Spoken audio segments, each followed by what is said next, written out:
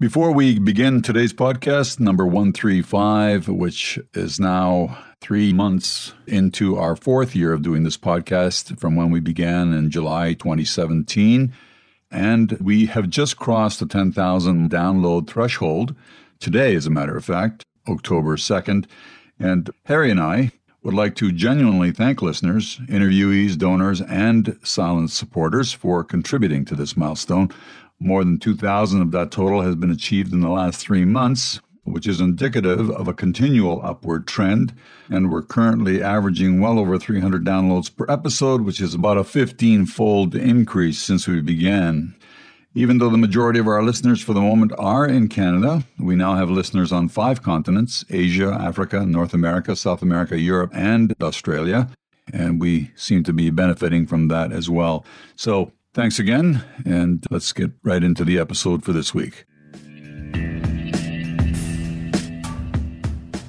The end of the world for a typical person in a medieval village is the end of the village, because they didn't have the awareness of the globe as a globe. Everything was local. Yeah. So if the world was coming to an end, it was your little world that was coming to an end. But right now, we don't have a little world. We have a globe. People are not thinking, my local town is going to come to an end. The worry is that the larger picture is going to collapse.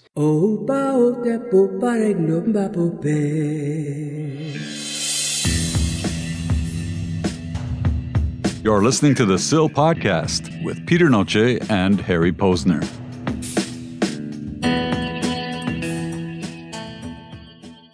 Episode 135, Time Trek. It's the apocalypse, and Armageddon outta here.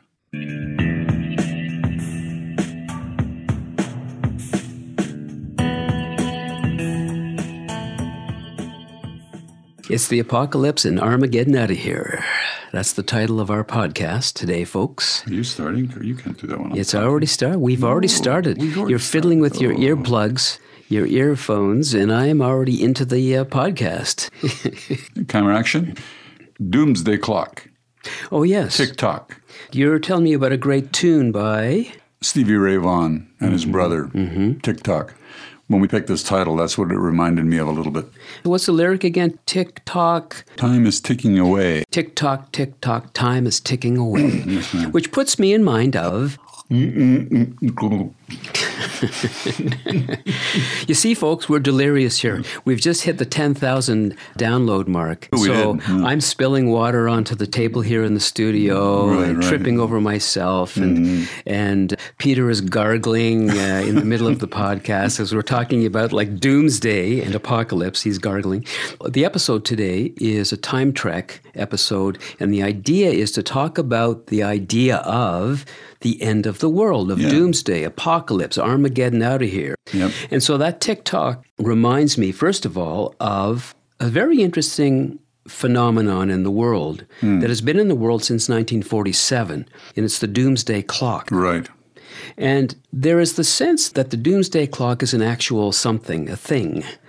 That is, the arms of the clock move closer or farther away from midnight, and midnight is world catastrophe. It's when Cinderella loses her slipper. Right. The doomsday clock is a symbol. It's been around since 1947, and it's run or kept going, so to speak, by the members of the Bulletin of the Atomic Scientists. Right. And it's a metaphor for the threats to humanity from unchecked scientific and technological advances. So it's moved closer or farther away from midnight depending upon the perceived danger to the planet. It's been sent backward 24 times since 1947. And before you go on, Harry, though, mention that 1947 was kind of a pivotal time, just a year and a half after Hiroshima. Right. What precipitated the whole development of the doomsday clock was the actual threat of nuclear war. Right. And they've added into that now the effects of global warming as another danger that they assess when they move the hands. And more recently, disinformation has been added as a third element. Okay, interesting. So it's been as far away as 17 to the hour and as close as 1 minute 40 seconds. Which is where we are now. To midnight, which was set in January 2020. And because of the incremental changes to stress how much things are deteriorating, they went from minutes to seconds. Yeah. And I just find it really interesting because this is an idea. It's a symbol. Mm-hmm. It's not a thing. No. Not an object, but it's taken on the sense of an object. So you imagine that the planet has this doomsday clock ticking, tick, tick, hanging over us all.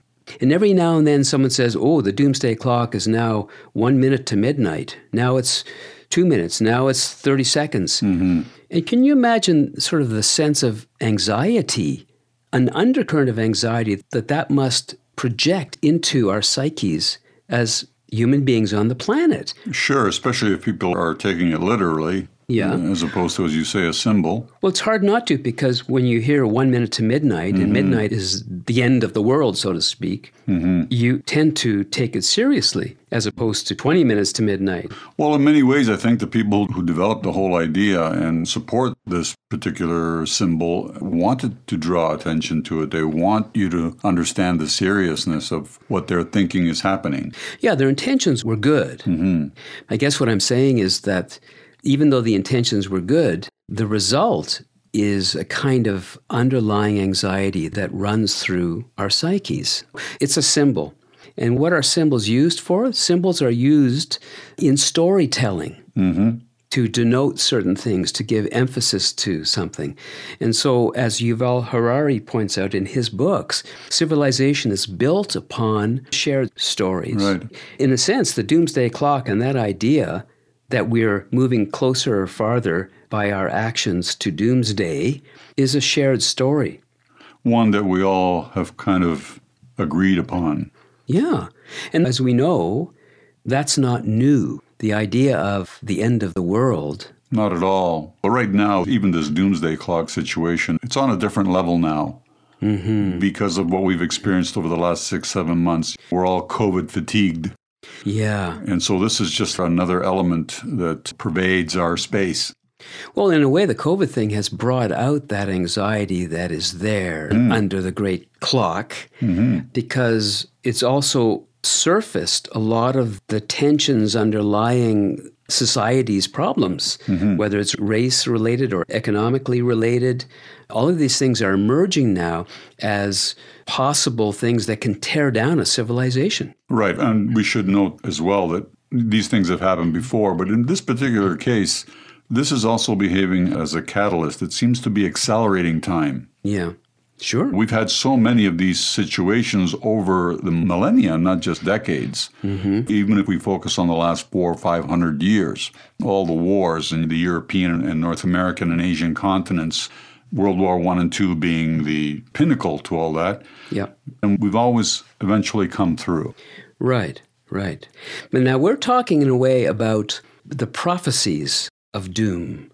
Before these major events happen, there are people who are saying, this is coming, folks. A la Nostradamus. Nostradamus.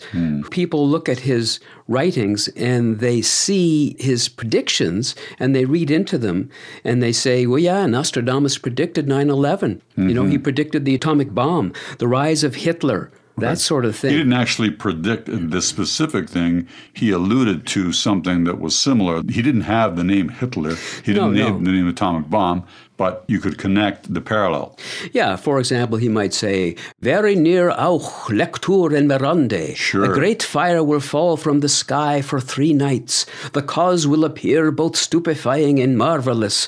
Shortly afterwards, there will be an earthquake. You know, and people take that as Etna exploding or Vesuvius something. all over Vesuvius again. or whatever it is.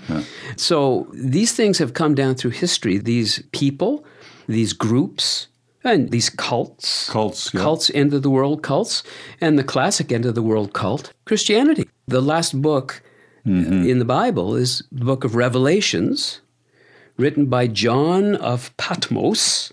Who came up with the 4 horsemen of the apocalypse, correct? Well, in his vision, he had to yeah. sort of write down his vision, and the seals, the 7 seals of the vision were opened in these images of apocalypse and the horsemen. Incidentally, the word apocalypse doesn't mean the end of the world. It means revelation. Revelation, yeah. What is revealed, the truth revealed, let's say.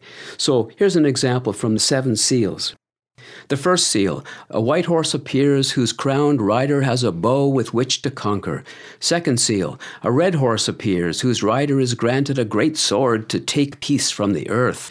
Third seal, a black horse appears whose rider has a pair of balances in his hand, where a voice then says, a measure of wheat for a penny and 3 measures of barley for a penny, and see thou hurt not the oil and the wine. Fourth seal, a pale horse appears whose rider is death, and Hades follows him. Death is granted a fourth part of the earth to kill with sword, with hunger, with death, and with the beasts of the earth, etc., etc., etc. Right? And then there's the 7 trumpets that are sounded. Here we go. First trumpet, hail and fire mingled with blood are thrown to the earth, burning up 1/3 of the trees and green grass.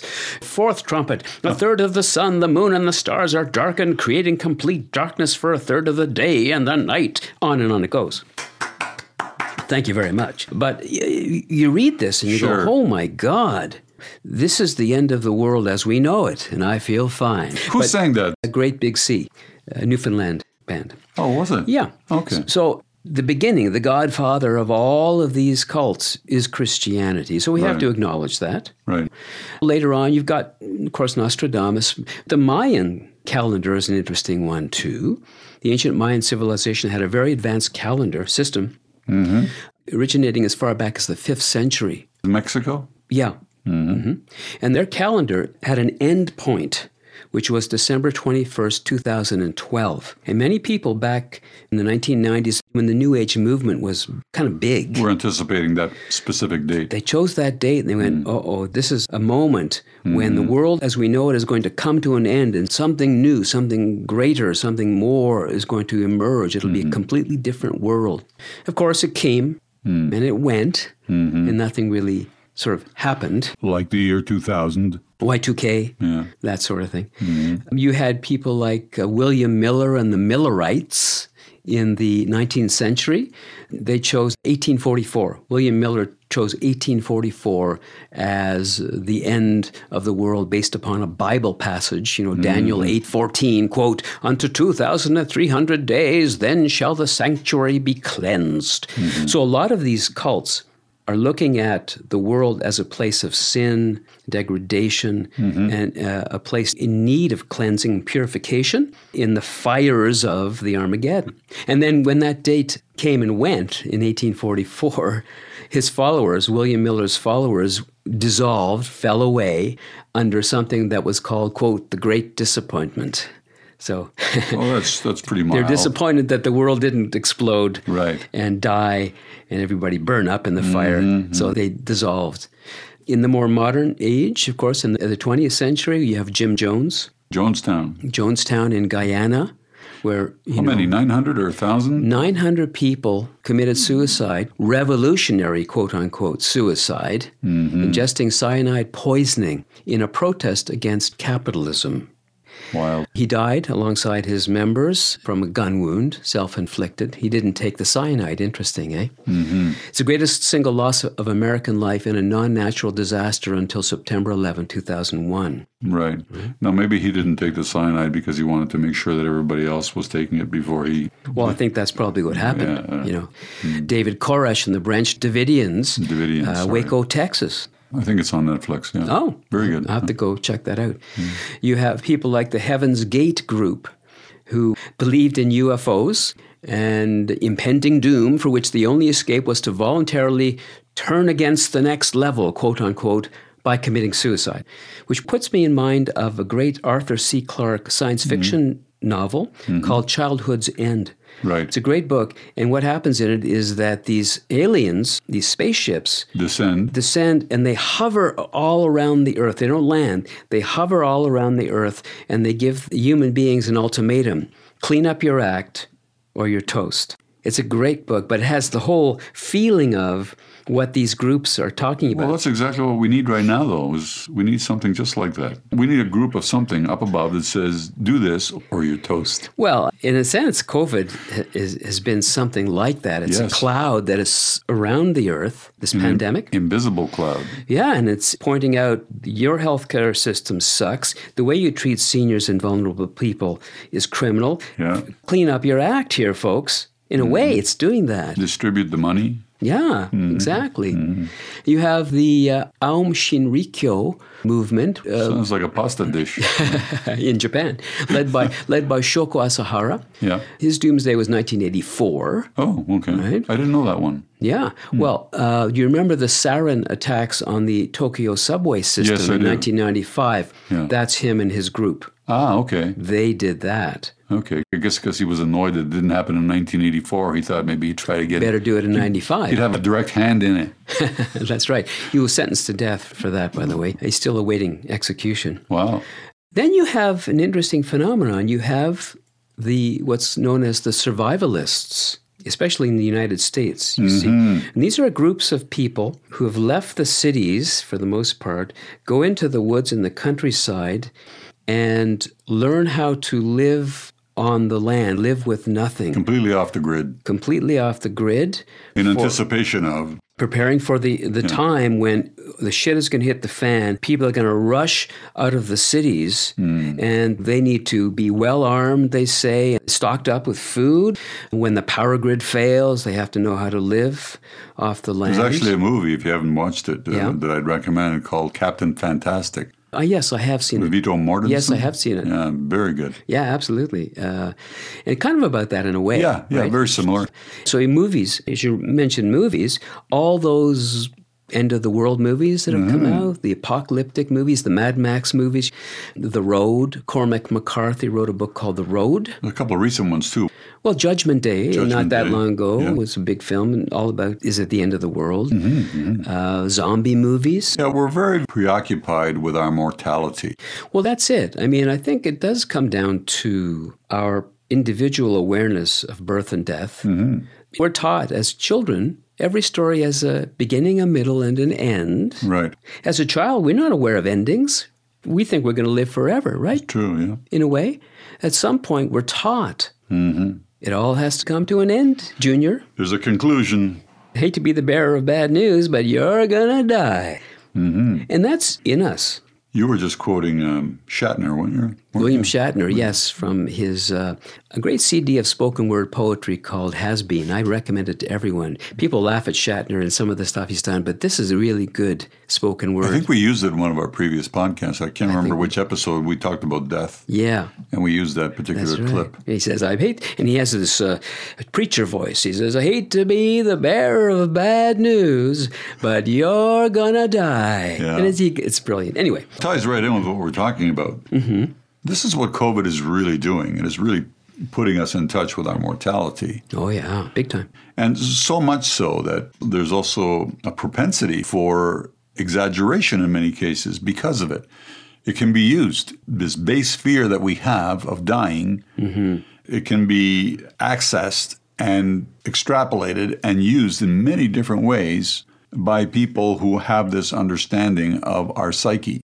Sure. And we don't consult the cult leader anymore for the prophecy. We consult the predictive models. The statisticians are the new cult leaders because they provide the data that gets interpreted and becomes information that gets disseminated through the internet, for example, through television or what have you, the media. So the new Nostradamus is the media. Yeah, absolutely. The predictive models. In the beginning of the pandemic, those early predictive models were wildly inflated and poorly conceived and were off by a lot. Some will argue they still are. Yeah.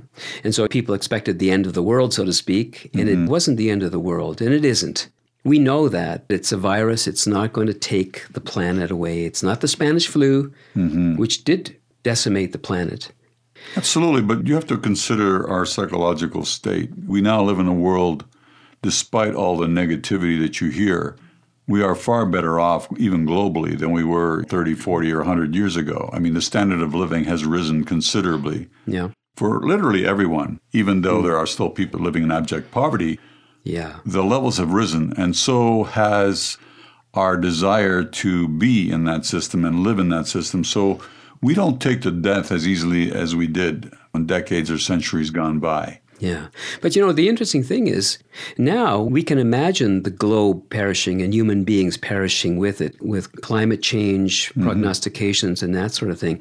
You go back to the Middle Ages, The end of the world for a typical person in a medieval village is the end of the village because they didn't have the awareness of the globe as a globe. Everything was local. Yeah. So if the world was coming to an end, it was your little world that was coming to an end. But right now, we don't have a little world. We have a globe. People are not thinking, my local town is going to come to an end. The worry is that the larger picture is going to collapse economically, health-wise, or whatever. And the internet and technology has helped make the world a global... Literally a global network. Yeah. And so each of us can actually become worried and become end-of-the-worlders. But back before that time, it wasn't as serious in a way. You walk into this room at your own risk because it leads to the future. Not a future that will be, but one that might be. This is not a new world. It is simply an extension of what began in the old one. It has patterned itself after every dictator who has ever planted the ripping imprint of a boot on the pages of history since the beginning of time. It has refinements, technological advances, and a more sophisticated approach to the destruction of human freedom. Any state, any entity, any ideology that fails to recognize the worth, the dignity, the rights of man, that state is obsolete. A case to be filed under M for mankind. Getting back to this apocalyptic perspective, even amidst what we're in right now, the flavor of the day, of course, is COVID-19. Makes the news every single day, every hour, and so on. Right. Which is, in my opinion, kind of blindsiding issues that are far greater than the COVID itself. The threat of nuclear war and climate change are still much larger issues, I think. I don't know if you agree with me or not. That seems to be the consensus. And yet we're focusing on this as the so-called apocalyptic situation.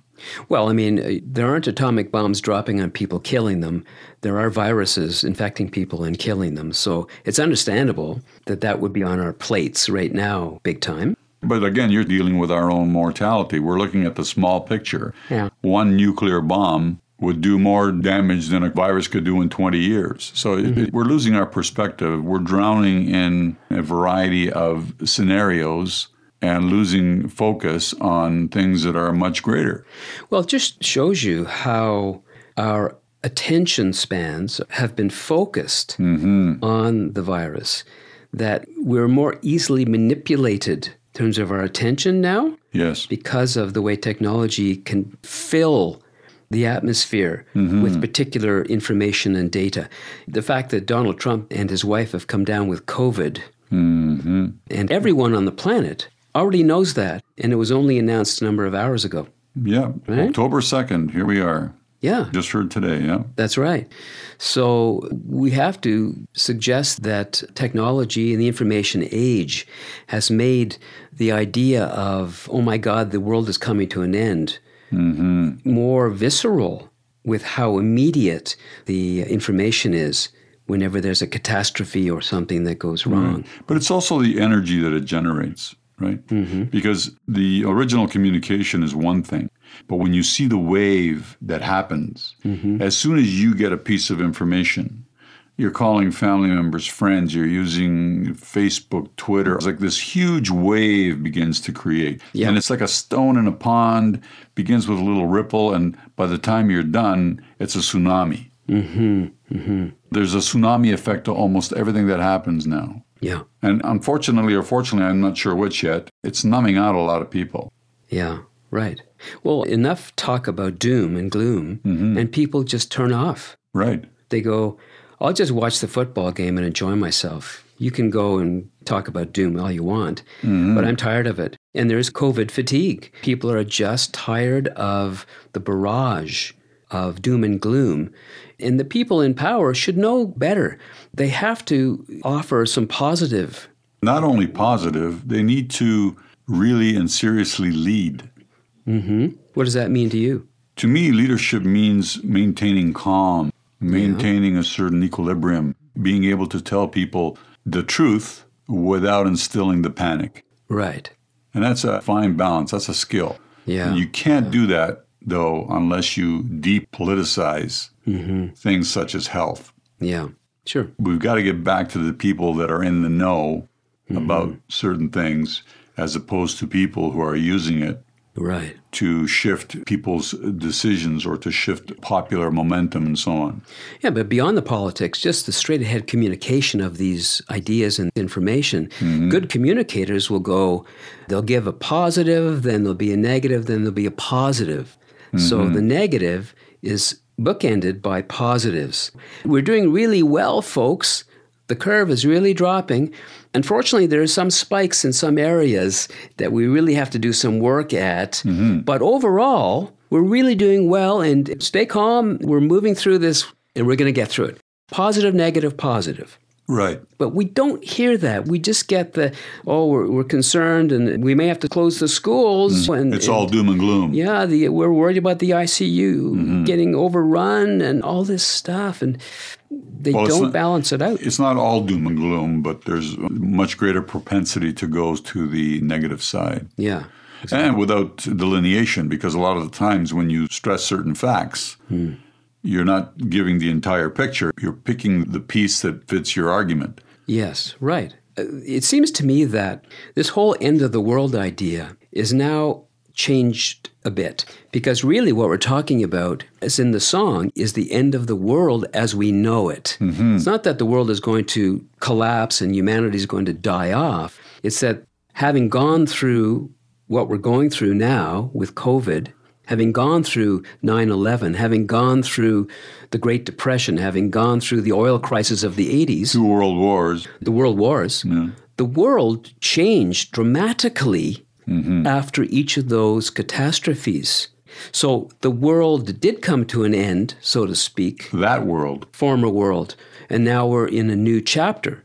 So what you just said is very important for leadership to recognize. Yeah. So you just gave some very specific examples of difficult situations that we have locally, nationally, globally come out of, Right. with the understanding that it is the end of something, but it's the beginning of something else. Exactly. Exactly. So right away, you are inserting an element of hope, which is integral to our mental health. Yeah. Oh, sure. Because even if a situation is imminently poor or even fatal, it's not going to remain this way. We are transitioning. I think part of the problem with this COVID situation is that we've discussed this before, and we both agree that it's an accelerant of sorts. I think that's been a real issue because it hasn't given people time to adapt, or a lot of people time to adapt. But if you were really looking at the picture even pre-COVID, a lot of the things that are happening now were already happening. Like what? Our transition with the workforce, technology becoming prominent in our lives, the loss of manufacturing jobs, the shift to home workers, getting away from many, many things that we were doing before, even issues addressing industrial agriculture, the fact that we were polluting at an abhorrent rate, and so on. Yeah. And now what this has done is it has made it more pressing because it has given you less of a time frame in which to act. Yeah. But human ingenuity, you are already seeing signs of this.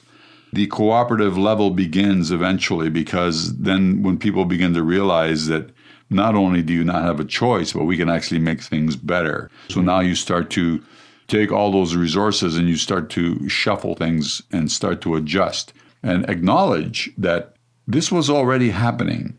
It's just happening faster than we can deal with it. Well, this was already something that needed to happen. Exactly. There were some movements in those directions, and now it has to accelerate in order to deal with the issues that have been raised by COVID. Well, how's that any different from the development of the atomic bomb? Yeah, exactly. Well, why was that developed? You can argue about whether it was justified or not. Yeah. That'll be an eternal argument. Right. But the point is, the argument that was used was that if we don't develop this, we're going to lose 1 million men landing on the shores of Japan. Right. That was the argument, or a big part of the argument. Yeah.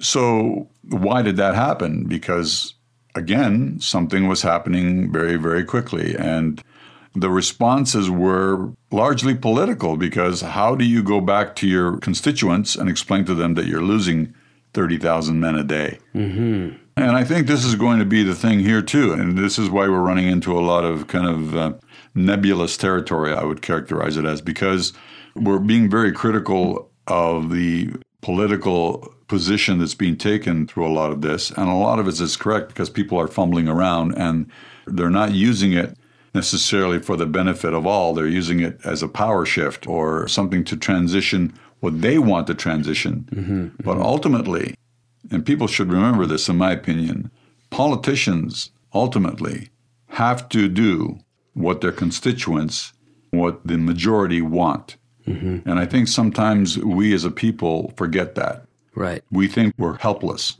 They have as much power as we collectively give them.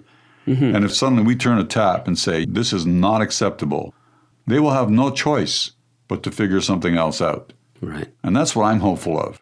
I'm hopeful of that the fatigue that we're experiencing as COVID fatigue mm-hmm. will be mental and social fatigue to the point where you will just say, that's it. That's the line. I can't take any more. And then something has to change. Mm-hmm. I've got a poem for you, but I wanted to go back to the idea of end of the world here. You're talking about the atomic bomb, and that's a huge explosion. This is from a famous poem by T.S. Eliot called The Hollow Men, and it's the fifth and last stanza in the poem. It goes, here we go round the prickly pear, prickly pear, prickly pear. Here we go round the prickly pear at 5 o'clock in the morning. Between the idea and the reality, between the motion and the act falls the shadow. For thine is the kingdom. Between the conception and the creation, between the emotion and the response, falls the shadow. Life is very long. Between the desire and the spasm, between the potency and the existence, between the essence and the descent falls the shadow. For thine is the kingdom. For thine is, life is, for thine is the. This is the way the world ends. This is the way the world ends. This is the way the world ends. Not with a bang, but with a whimper. T.S. Eliot. I like that whimper close. Yeah, with a whimper. If there is an end, it won't be some kind of explosion. It will be us just losing our sense. Like a slow death. Losing our way and kind of just falling off the planet in a way. I forget the name of the book. The title is something like The World Without Us. I would have to double check that. But the whole book, the premise of it is, what would the earth look like if the human race were gone tomorrow? How long would it take for nature, for example, to reestablish itself in the cities, in the cityscapes? You know, how long would it take for the buildings to actually decay and be rusted and crumble to the ground? Interesting that you say that, because we've only been in this COVID situation for 6 or 7 or 8 months. Some people will argue a few months more. Let's use 8 to 12 months. Look at what's already happened just with us still being here, but just having had certain things modified either by circumstance or because we've chosen, right? Lockdowns, for example. Lockdowns, pollution has decreased, wildlife is coming back. And these are just 2 examples. There are places on Earth, I think New Delhi was one of the places in India, where they said there's a sector of the population that had never seen a blue sky. I think people born in the last 10 to 20 years. Yes, yes. And suddenly the sky is open and it's blue. Yeah. What I'm saying is, even with us still present, just making some changes, you can see how nature resorts back to a natural pattern. Yeah. Yeah. So it's possible with sacrifices, but, you know, people need to realize that you have to give something back to nature in order for it to flourish. The great book, Braiding Sweetgrass by Robin Kimmerer, talks about reciprocity between human beings and the natural world, and how when that is broken, when that relationship is broken, bad things inevitably happen. And I want to say something here that I think might be of help. I think part of the problem when we say we need to give something up or take something away, we say it on the basis of it being something that's going to be missed or something that you no longer have. I think part of the challenge would be more to, first of all, communicate it in a way that says, what difference does it make if you lose something that you didn't need in the first place? Yeah, right. But didn't you tell me about the psychology of people who are more concerned with loss than with what they would gain? Far more. There are many tests been done on this. Essentially, the premise is simply that people fear loss much more than they desire gain. Right. So we have to get over that obstacle of fearing loss more than gain. But I think COVID, in many ways, is helping us with that process, even against our will. Sure. We've modified our behavior. How many people do you hear now say, geez, I don't need as much money as I thought I did. Right. Or I've really enjoyed the kind of break. Or I've never talked to my family as much as I have in the last few months. Or it's great not to commute in that traffic all the time anymore. Stop, you're killing me with positivity. I'm dying with positivity. No more. Oh my God.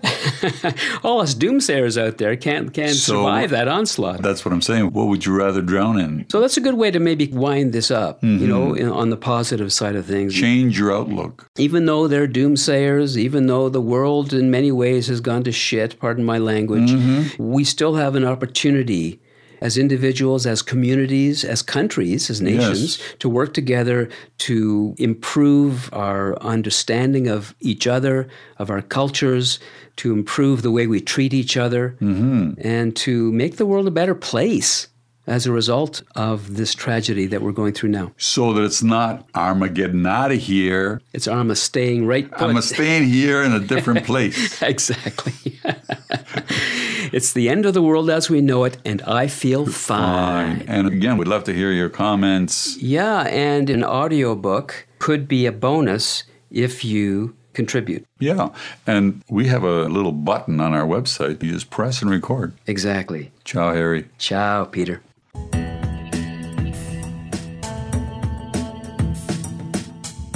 The SIL Podcast is a Connecting Dots Media production. Available at thesilpodcast.com.